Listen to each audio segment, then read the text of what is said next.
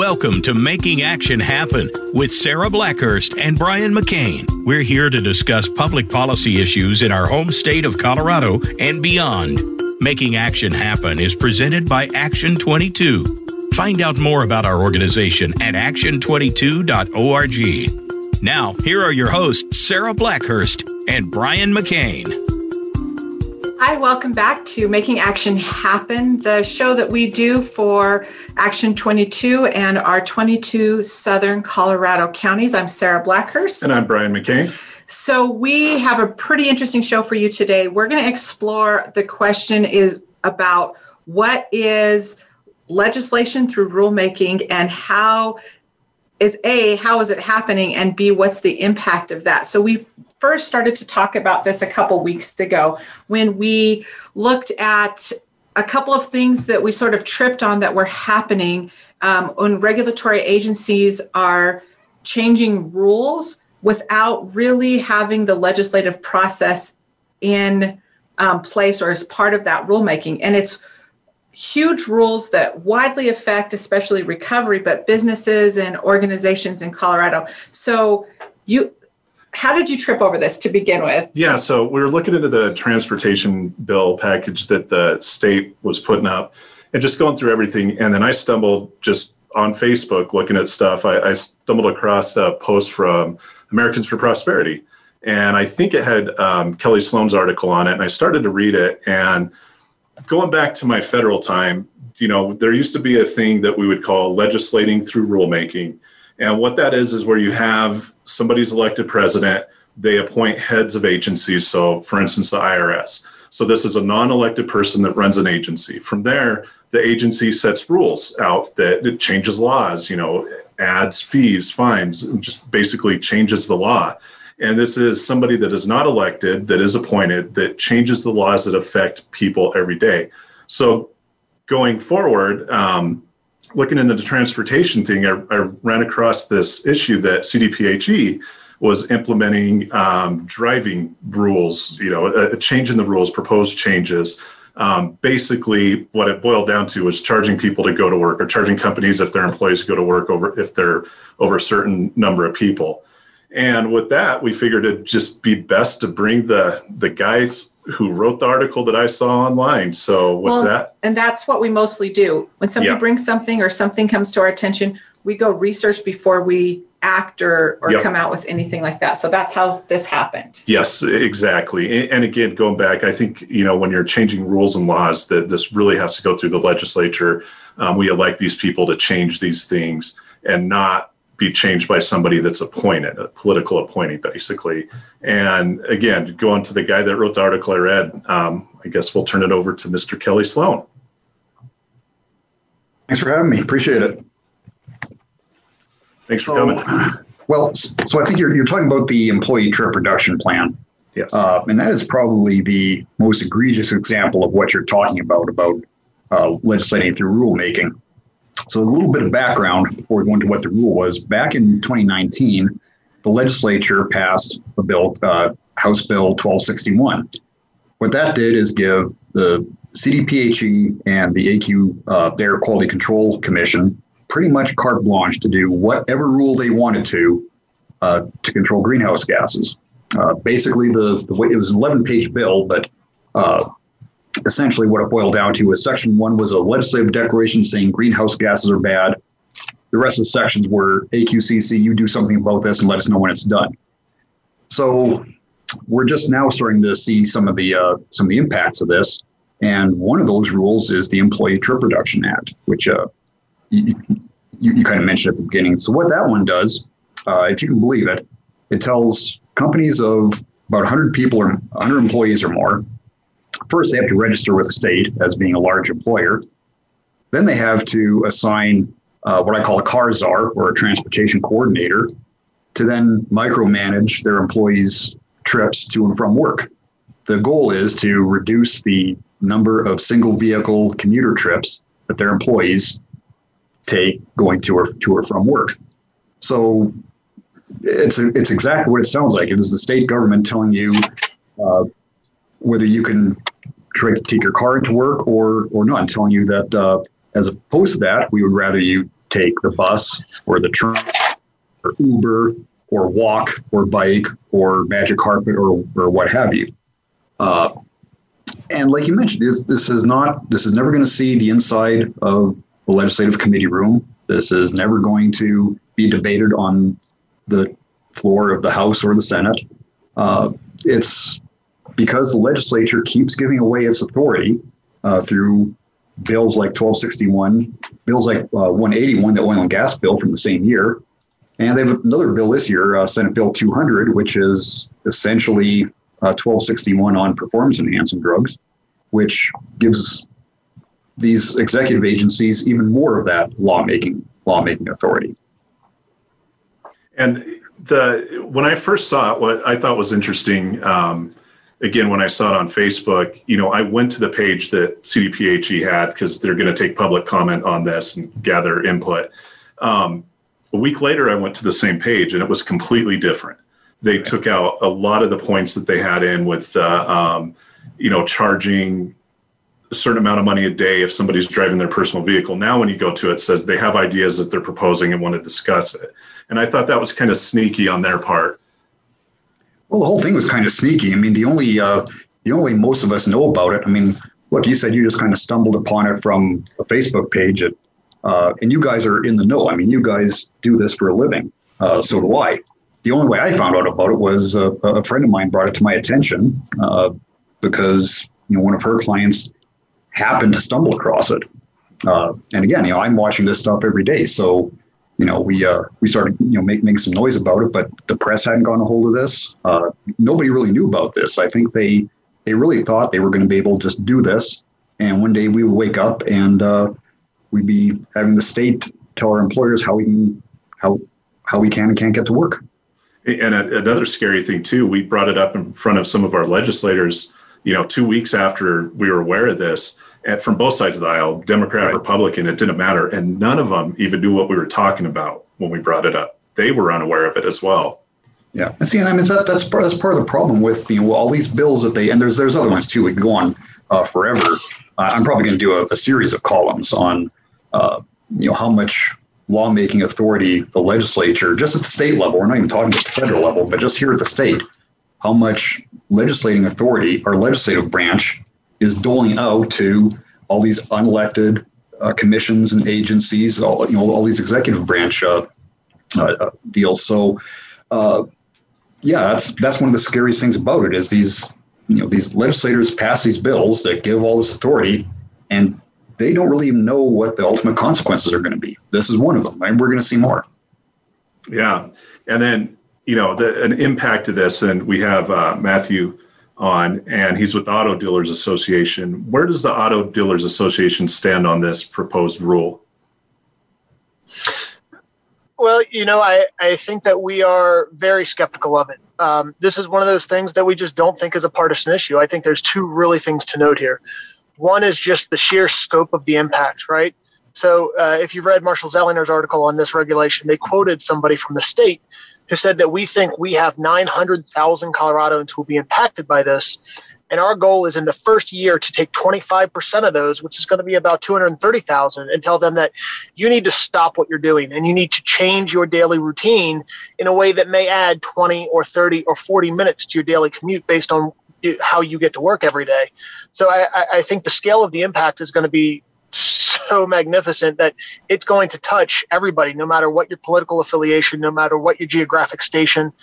There are certain jobs, especially with your constituency, who may work on ranches, who may work on farms, who may work at meatpacking plants. You cannot do those jobs from home. So while they may like you to telecommute, it's simply not possible for the nature of the work. And so you are going to be the ones impacted by having to force onto public transportation or figure out alternative ways to commute. The other thing that I think is really scary about this that concerns us greatly is what non-political people would just refer to as overreach. So before I was with the auto dealers, you pointed out we overlapped in Washington, and one of the principles that we had there was non-delegation. There's certain things a government agency cannot do. They cannot increase their budget without the legislator's approval, and they cannot increase the number of employees that they require to implement a program. The public health department's doing both of that here, And by talking about how people get to work and who can work, we're trampling on the jurisdiction of both the Department of Transportation and the Department of Labor. So if this sort of activity isn't stopped right now, they're going to keep expanding their authority, keep expanding their budget, and they're going to leave the taxpayers holding the bag for all of that. And the legislature won't even have a say in it. And, one thing that I've read into it that's somewhat changed, initially when this came out, I assumed it was for the whole state. Now they're saying it's for certain counties along the I-25 corridor. But again, this opens the door, like, if your company is based out of Denver, but you do business in the San Luis Valley, does that fall into this area? And once they get these counties involved with it, they pass this rule and it impacts them. Do they expand it further into the state? And I think, it's kind of one of those things, give an inch, take a mile, where they may try it here and expand it across the state. What are you guys hearing about who this will directly impact now versus what it could turn into? Or is this going to be a statewide issue, or is it just going to be these surrounding counties around the Denver area? Well, I'll hop in on that. I don't believe this is going to be limited to our 9-county non-attainment zone. That generally regulates particle emission, when here we're really talking about reducing carbon dioxide or greenhouse gas emission. When the Colorado Department of Public Health makes a rule, it typically applies statewide. Another difference between probably the version you saw online and what they're talking about today is this used to only apply to companies who had 250 more employees. We're now lowering that number to 100. And by doing so, we will incorporate probably 40% more companies. That's how the state got to that 900,000 impacted worker number. I do not doubt for a moment that if they can show some initial successes, they will try to take this program to impact everybody, because it has been a stated goal of the decarbonization crowd that they want people working from home permanently coming out of COVID. I just have a quick question. Is there anything in the language that you've seen so far that would have opt-outs for state employees, or specifically school districts, state employees, CDOT, those kinds of things? Is there an opt-out for them? State and local governments are exempt, of course. What about? It was one of my first questions is, will everybody at this legislature have to stay home now? Because that's more than 100 employees. Yes. Yeah. Well, something I want to point out, too, is that the exemptions are not well defined. And since the ball has moved so many times on so many different aspects, we expect the exemption ball will move, too. What I think people will find most troubling about the exemptions is there is a process by which, if you think your company is going to have hardship, you can apply directly to the State Department of Public Health for an exemption. So it's a case-by-case evaluation. I think Kelly referred to it as giving out hall passes. They get to pick who gets to drive to work and who doesn't. And I think anybody who has worked with the Public Health Department will know that process is not going to be transparent, and it's not going to be accountable. Well, and that goes to the part of this that says that all of these organizations that would fall under this have to submit a plan, and then the air quality control gets to come back and review that plan, and then raise the standards on and on. Did I read that correctly? I believe you're correct. They will have to develop a plan and they will have to enforce their own plan, but it will be in conjunction with the health department, much like all of the COVID dial plans for the counties were reviewed by the health department. I just, anybody who owns a business now knows that we get audited from so many different directions. Giving one more government agency the ability to come in and say, you're doing this right or you're not doing this right is not productive for the state's economy.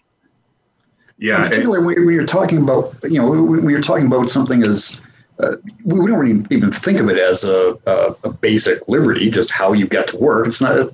You just kind of automatically assume that whatever the government does, however much they overreach, however much they try and extend their tentacles into every aspect of human life, it never really occurred to anybody that they would tell us how we can and can't get to work, or if we need to. Pick up the kids on the way at school on the way home from work. So where you need your vehicle, or you just want to go, have drinks with friends at a different part of town. So you can't do that on the bus route or something. It's just there's almost a sense of insult that maybe even exceeds the injury here. That the state is taking this much of an interest in not just your professional life, not just the parts of your life that contribute to the economy and that kind of thing, but literally, one of the most private parts of your day is the commute. That the government is actually injecting itself into the commute. I think a lot of people just find that offensive in an age of where everything's offensive, and it's something that actually is.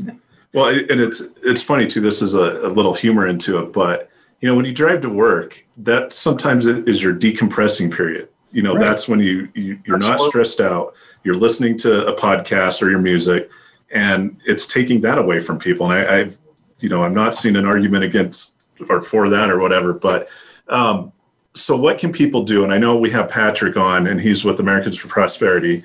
So what can our members of Action 22 and all Coloradans do to voice their opinion and how they feel about this? Well, first of all, thank you for having me. This really is an important issue, and we're talking about how hard it is to find this information. It's really important that we start telling our friends, telling our neighbors what's going on with this plan. They actually have a listening session coming up on Tuesday. That's this coming Tuesday, the 20th at 10 a.m. We have a link where you can actually sign up and actually make some comments on that. So we really want to make sure that we're giving people the opportunity to make their voice heard.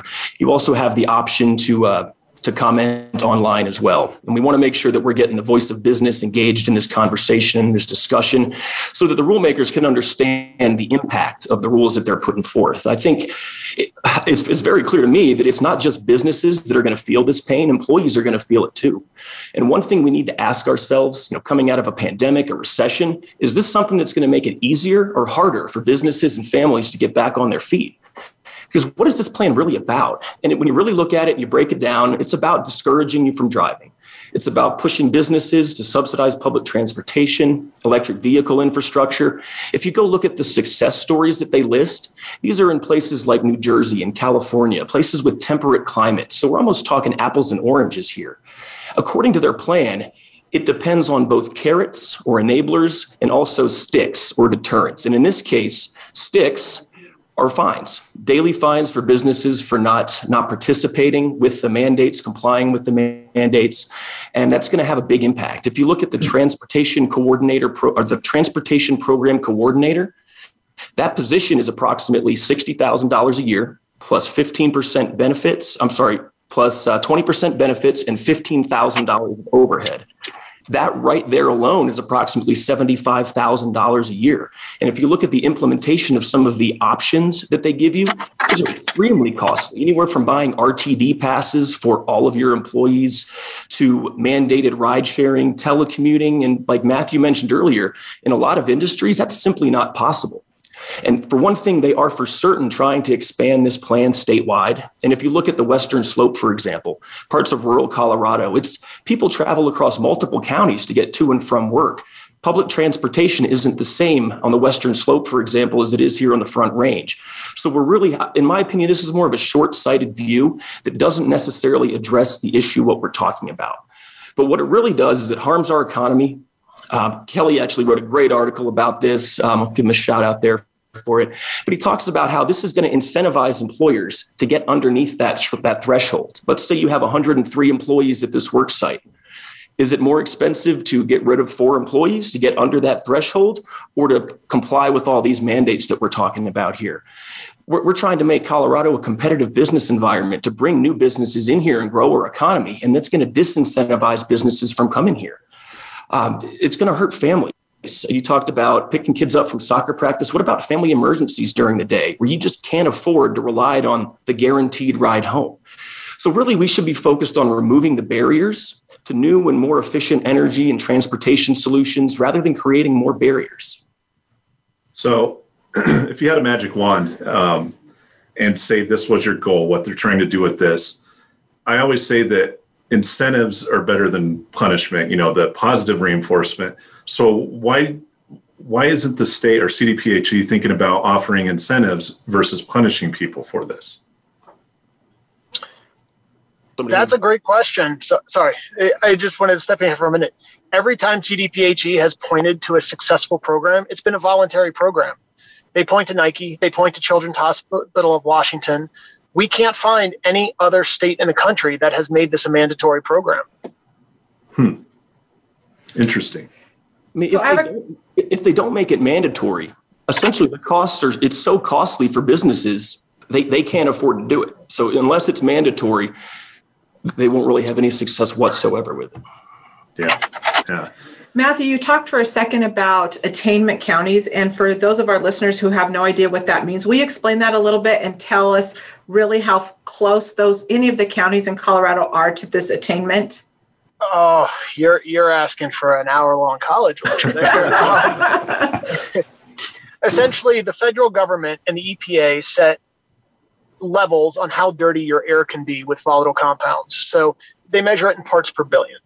And if you get too high, you go into varying degrees of non-attainment because you don't comply with the federal standards. Colorado has been out of attainment for quite some time. I would say the troubling thing for us is when you talk about other places that are out of attainment, such as California or Maryland or Washington State, they all adjust their parts per billion numbers by the air that they don't create. So if it's natural or if it comes from other states and blows in, they take that out of their count. Colorado doesn't do that anymore. So we're going very quickly towards a much higher level of non-attainment, even though we're not responsible for producing that air. So if you think about, we just had the worst wildfire season in probably 20 years. When trees burn, it puts volatile organic compounds into the air. And we're now going to count all of those and say that our air is really far out of attainment, even more so than places that we know are the dirtiest parts of the country, like the Port of Los Angeles. So we're suffering under the Federal Clean Air Act, and they're not, even though they're producing more dirty air than we are. How close? I was on a call with CDOT the other day, and they told me that there's only 3 counties that are actually close to that attainment. They said there were only 3 counties that were close. You know, they control that data, and it does change day by day. They have sensors all over the state, but bear in mind that we are only out of attainment in the Denver metro area. So that's about 9.5 of our 64 counties. That's why it doesn't make sense that these reduction strategies would impact everybody, even the people who are not out of attainment. So Kelly, I guess I have another question for you. If this rule goes through, what recourse is there? I know that there's got to be some kind of an appeal process or something like that, correct? Well, I suppose you could take the state to court if you could find what the violation is, and that might be more in Matthew's arena. He's the attorney here. But aside from that, not really. And there's no. Again, this is something that's gone through rule already, or it's going through rule. Under the aegis of a bill that the legislature passed 2 years ago to give this agency that authority. And you asked before, why the stick approach? Why make it a mandate instead of the voluntary approach? And I think you're going to see a lot more of this. It's because of impatience. Dogmatism breeds impatience, and a lot of the environmental types are getting impatient with the rate of progress that we may see it as being pretty rash and radical change. They see it as being way too slow. That's why you've had this bill 1261 that has put all this in place. It has set all these standards for the state to reduce their greenhouse gas emissions by 25% and 40%. All these benchmarks. Well, now you have SB 200 that says, yeah, you got to do that. You just have to do it faster. And it's because, they do this sense of impatience. So I think you're going to, and that's kind of what Patrick was talking about. If you have a voluntary approach, you'll get there eventually, but it may not be tomorrow. These guys want this to happen tomorrow. How do you make that happen tomorrow? You slap a fine onto not doing it. So that's another fear I have, on kind of more macro level with all of these is that as bad as they are, it could always get worse when they see that their progress isn't being accelerated quite as quickly as they would like it to be. Yeah, and somebody brought up a good point that anybody that's owned a business knows what it's like to deal with the government, and regulations and rules. And as a former business owner, what I thought was my experience through it is, you go through the health department, you go through the state, Department of Revenue, all this stuff, and they don't communicate with each other. So you'll have one department tell you one thing, another department tell you something else, and then all of a sudden you have a fine 3 years later for not paying sales tax on something that you already did, like equipment in a restaurant. We got hit with that, and we had to go to court to fight it because we did pay this. They just didn't have the records that we paid it. We had the records that we paid it, and still we had to pay it and then get refunded the money back. So with this, with anything, especially when it comes down to the state, they don't really, and they're not clear about this, like a time to cure, to go back, like say you were in the wrong to the state, and maybe you were, maybe you weren't, but if you don't fix it right then, you're done. They can shut you down. And with this, I could see that, again, the government records, they're not the greatest at keeping these on file, and, but they'll enforce it, even if they don't need to or aren't supposed to. And that scares me. It's, again, and we're talking all these businesses, and the state CDPHE isn't that large. You have an office building with some people enforcing this over a huge population, and that's prone to mistakes, and people are going to suffer from that, even if they're doing the right thing. And just my 2 cents on it, with more state control. I think you make two excellent points there. One is the hidden cost. There's something we haven't talked about yet. If you are a large employer, even if you have a plan and you can keep that plan, you have to register as a large employer. Mm-hmm. And it's $5,000 a day for every day that you don't. So if you don't frequently pay attention to the regulatory world and you end up a month late, you owe $150,000 right off the bat, which is kind of insane, because if you think about some of the crimes we think about, everybody knows it's a bad thing to illegally park in a handicap spot. When you do that, you get a $350 ticket. Why is this $5,000 other than the fact that they're trying to raise the revenue to pay for the employee infrastructure that it's going to take to employ this plan? The other thing I will tell you, in my background, I've been a law enforcement officer. I did about 4 years of it. There is nothing that scares us more than seeing non-law enforcement officers trying to fill the enforcement role. You get people out there that think they're cowboys, that assume they have more problems than they do, and that's how some of this animosity in the community pops up. And they're just, my old boss used to say they're out kicking their coverage. They think they're going to be able to do things that they're not going to be able to do, and they're going to wait until they fail to tell you that the plan was bad from the outset. Yeah. Well, we're about to go to break now. If you guys want to stick around, we could continue this after the half-hour mark. So when we come back from break, we're going to continue to talk to these gentlemen about some of the things that really make us nervous about legislation through rulemaking, and how we can try to avoid it or encourage some of the decision makers to have stakeholders and the people that it would attack weigh in a little bit more right after this break.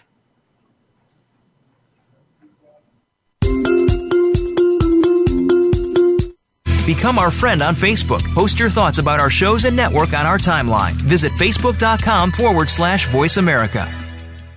This episode of Making Action Happen is sponsored by Action 22's amazing energy leaders: Xcel Energy, Colorado Rural Electric Association, Colorado Oil and Gas Association, Gil Romero and the Capital Success Group, Black Hills Energy, Nextera Energy, San Isabel Electric Association, Outshine Energy, Colorado Solar and Storage Association, Tri-State, and 174 Power Global. Action 22 is a nonpartisan, membership-driven organization which serves as a voice for action on public policy for 22 southern Colorado counties on the state and federal level. We focus on how issues relating to Colorado legislation, local government affairs, healthcare, education, and natural resources intersect for the economic health of our region.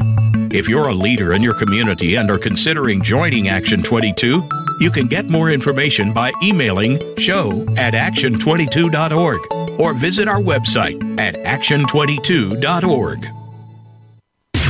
Voice America programs are now available on your favorite connected device, including Amazon, Alexa, and Google Home. Through streams with Apple Podcasts, TuneIn, and iHeartRadio, listening to your favorite show is as easy as saying the show name followed by the word podcast. Hey, Alexa, play Finding Your Frequency podcast. If that doesn't work, try adding on TuneIn or on iHeartRadio or on Apple Podcasts.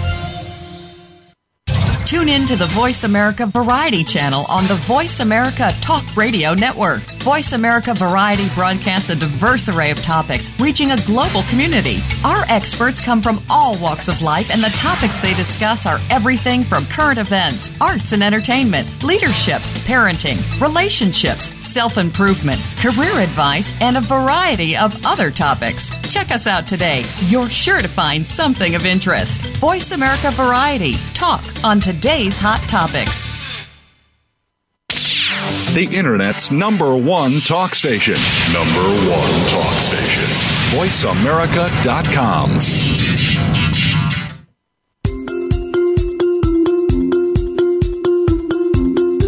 This is Making Action Happen with Sarah Blackhurst and Brian McCain. To reach the show today, call in to 1-866-472-5788. Again, that's 1-866-472-5788. You may also reach out via email to sarah.blackhurst@action22.org. Now, back to Making Action Happen. Hi, welcome back to Making Action Happen. We are sitting here with Matthew Groves and Kelly Sloan.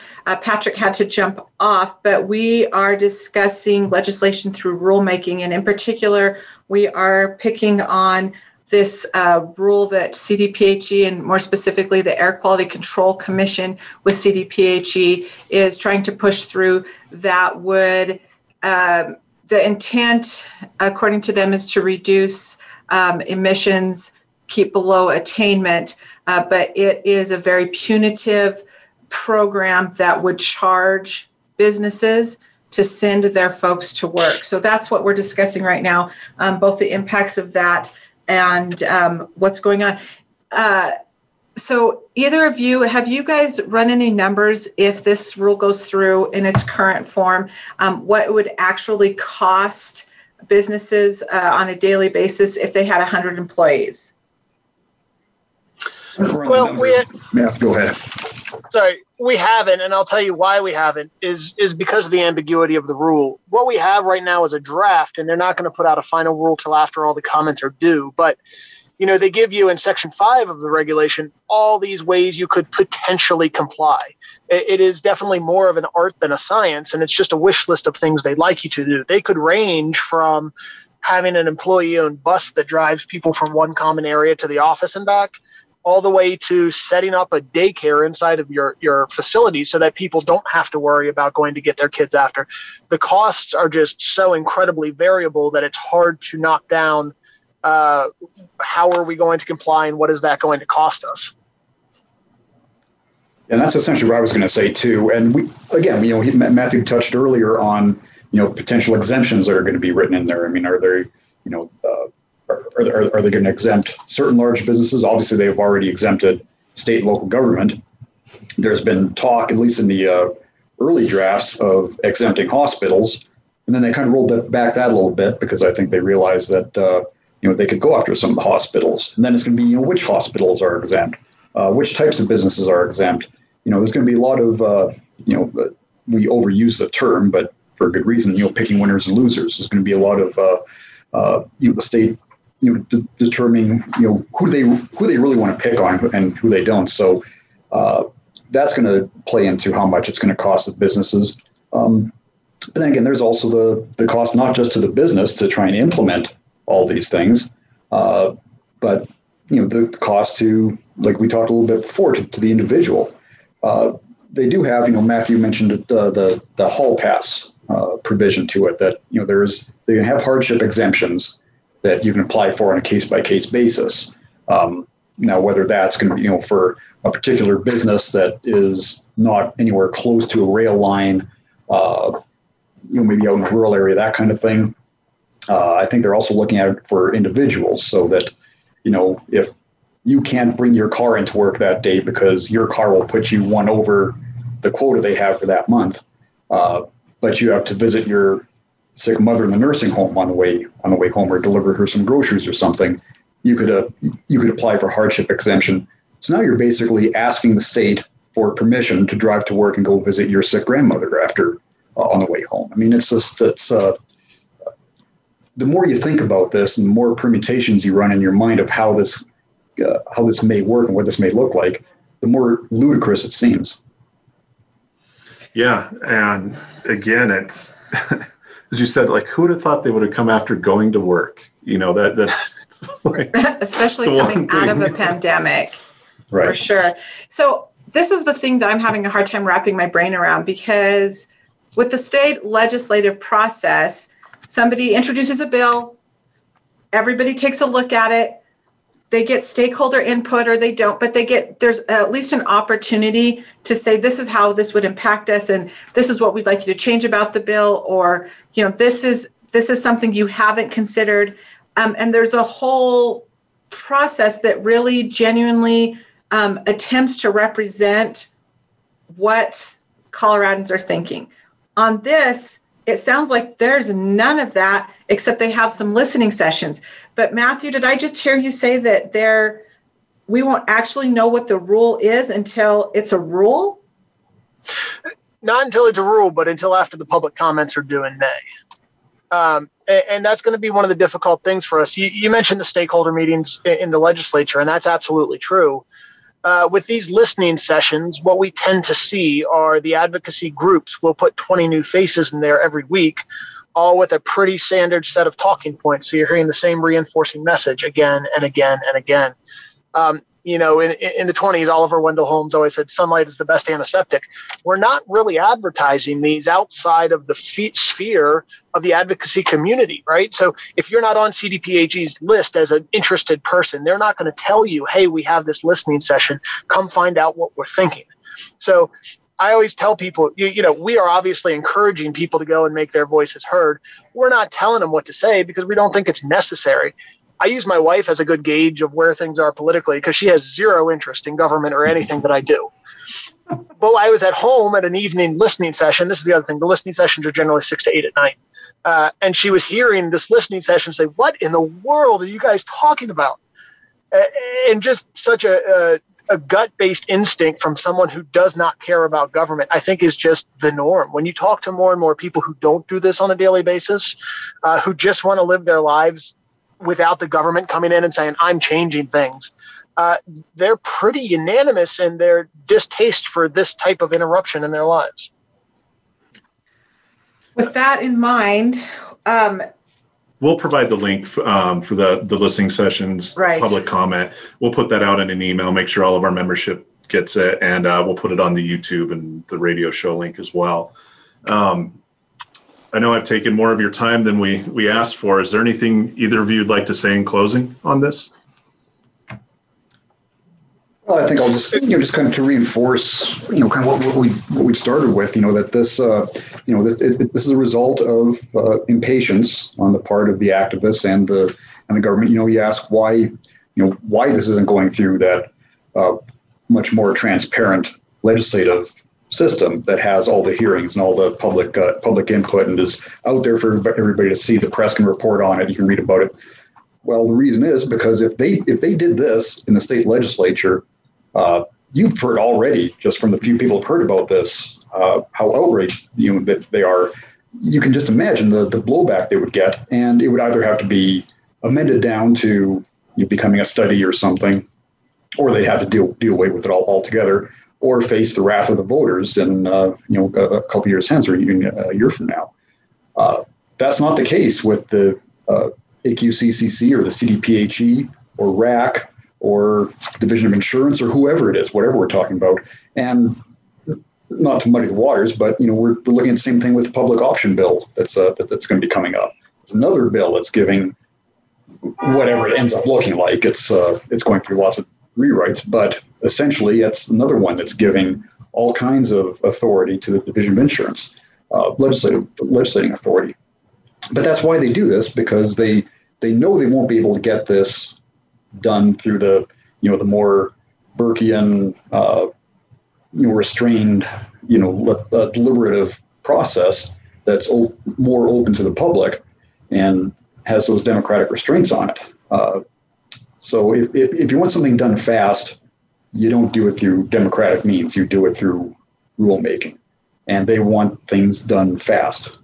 Well, I just wanted to say thank you guys. It's great to talk to you. And, Kelly and I aren't legislators or regulators. We're just two guys trying to make sure people pay attention to the government, because if they don't, it's going to get a whole lot worse before it gets better. And every rule that we let slip by empowers the people who are making the rules.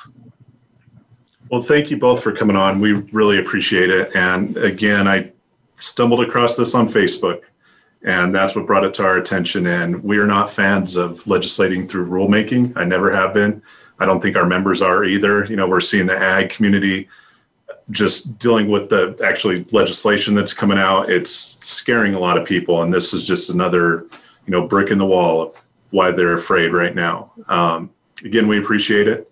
And we'll get the information for all public comment on the YouTube video, on our email.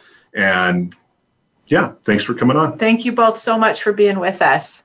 Thank you. Thank you. All right. So, and feel free to log off, guys, or you could stay on. Doesn't matter. It's whatever you guys want to do. All right. Thank you. Thanks, guys. So it's funny when Kelly said that, before he said that, I had scribbled the note that impatience gives way to the democratic process. And that's definitely here. And I think he was generous when he said that it was ludicrous. I think more than that, it's very, very disturbing. Just to pick your brain, why is this? Okay. What's the need for the impatience? Because we're seeing this on several fronts. And it's not just this rulemaking, but it's on the legislation that's being introduced. It makes me a little crazy. It's like a little kid who's being impatient about stuff. So it goes back to this. Everybody complains that Senate and the Congress aren't doing their job. They're not getting anything done. The founding fathers of this country set up our democratic system to make it not impossible, but really tough to pass new laws.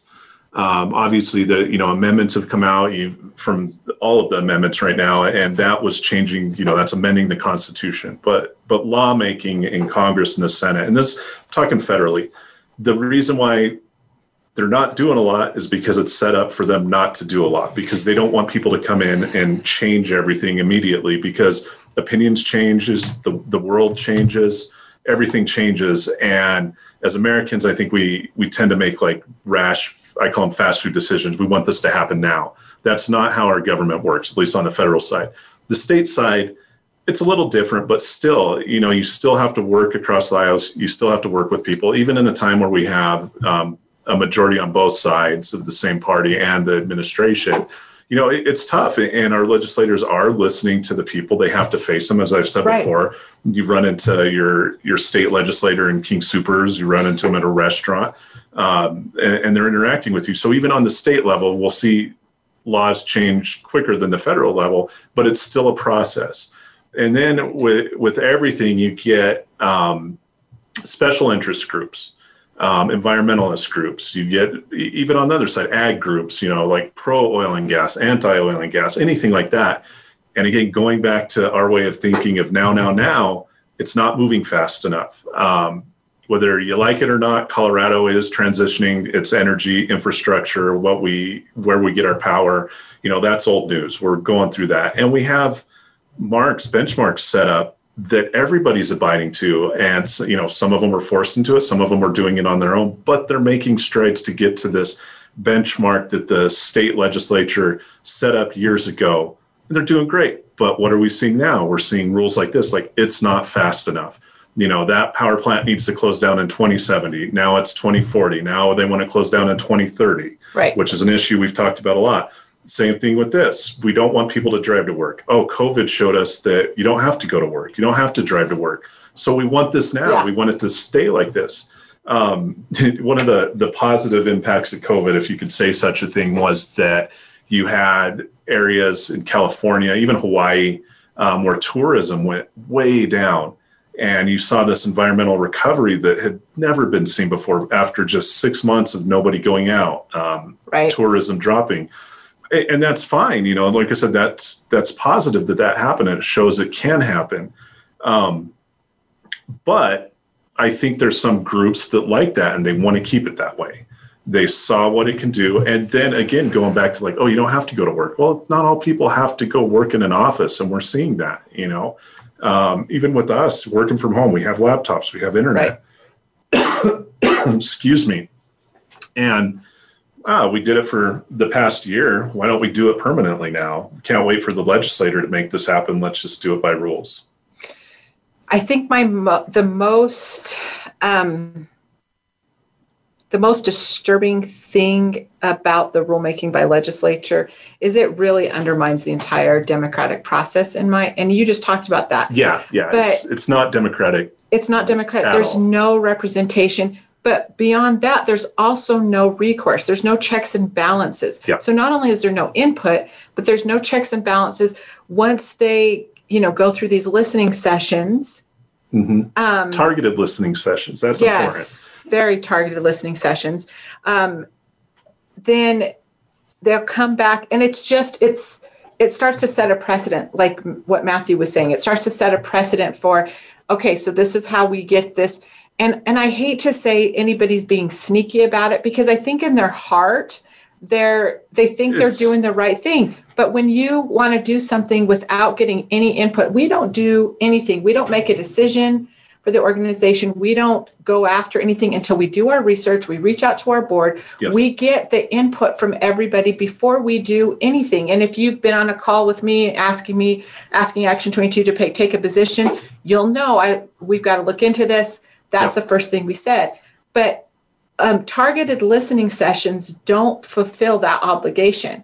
No, not at all. I mean, it would be like, and there's certain things that Action 22 has supported that I don't agree with, and it's support that I do agree with, and same with you. But we have to get the input of our board. But like this would be like, okay, so there's this rule that's going to change, or we're going to change something with Action 22.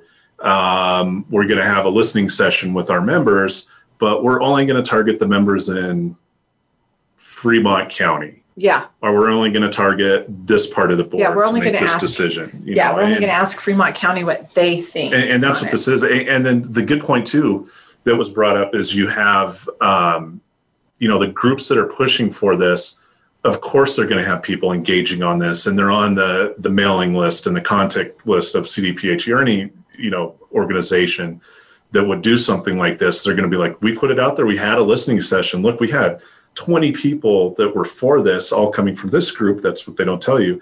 And then only 3 people opposed to it that got through. And that's why I think it's important for this issue in particular to get everybody to, comment.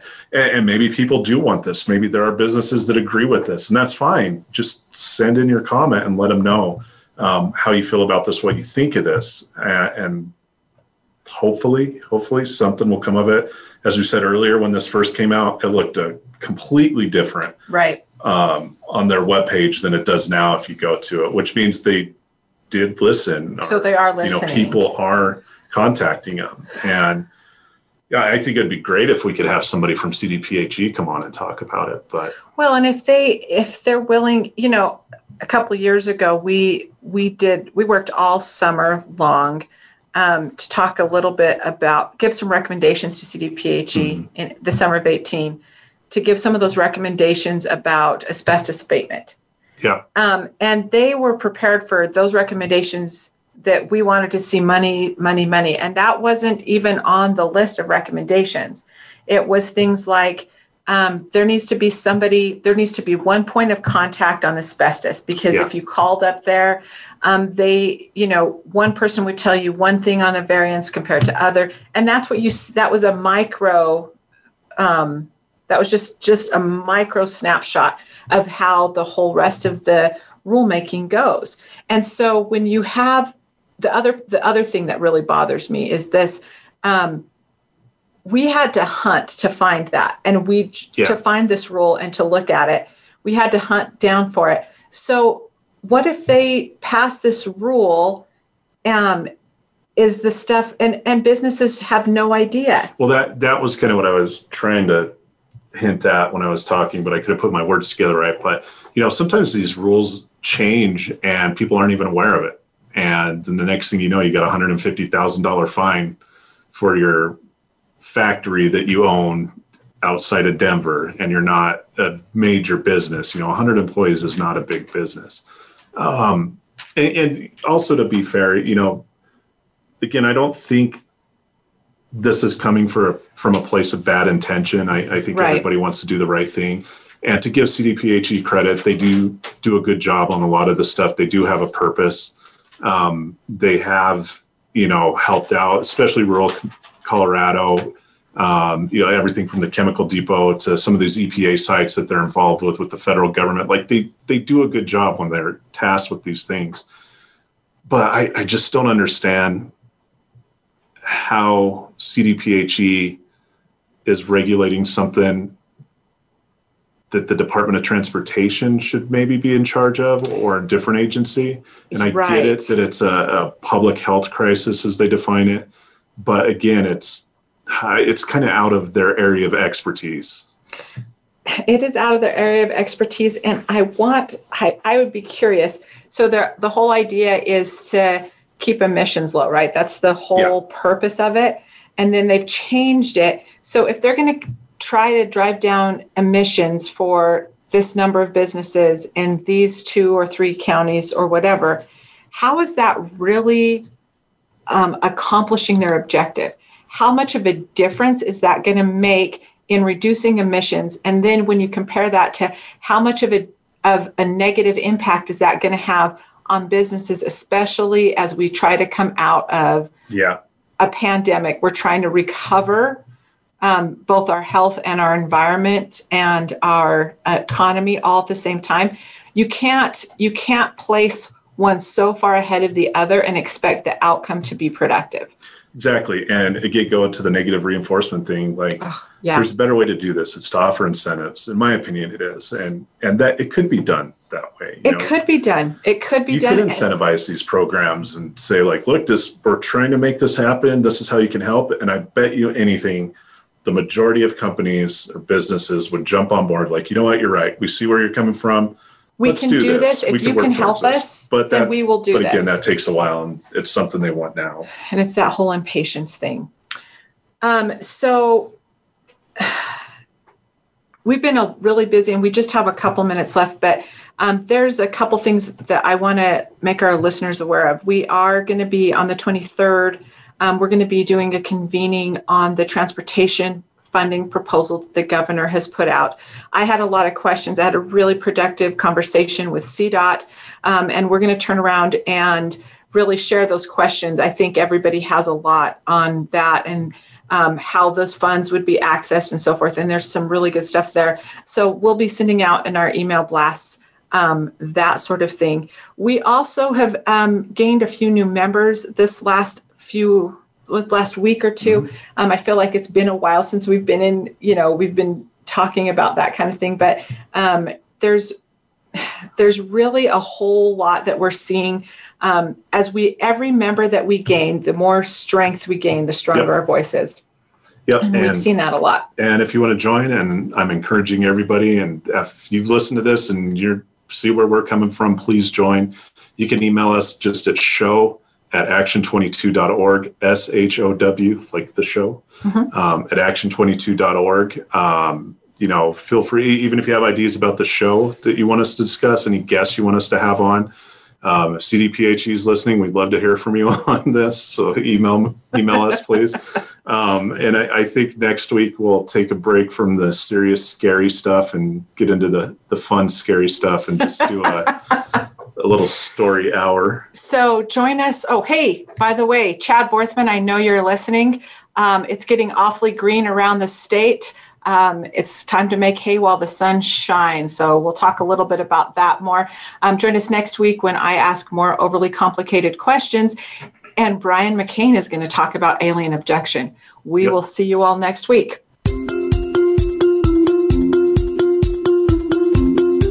Thank you for tuning in to Making Action Happen. Be sure to join your hosts, Sarah Blackhurst and Brian McCain, for another edition of the show next Thursday at 1 p.m. Mountain Time, 12 noon Pacific Time, and 3 p.m. Eastern Time on the Voice America Variety Channel. Have a good week.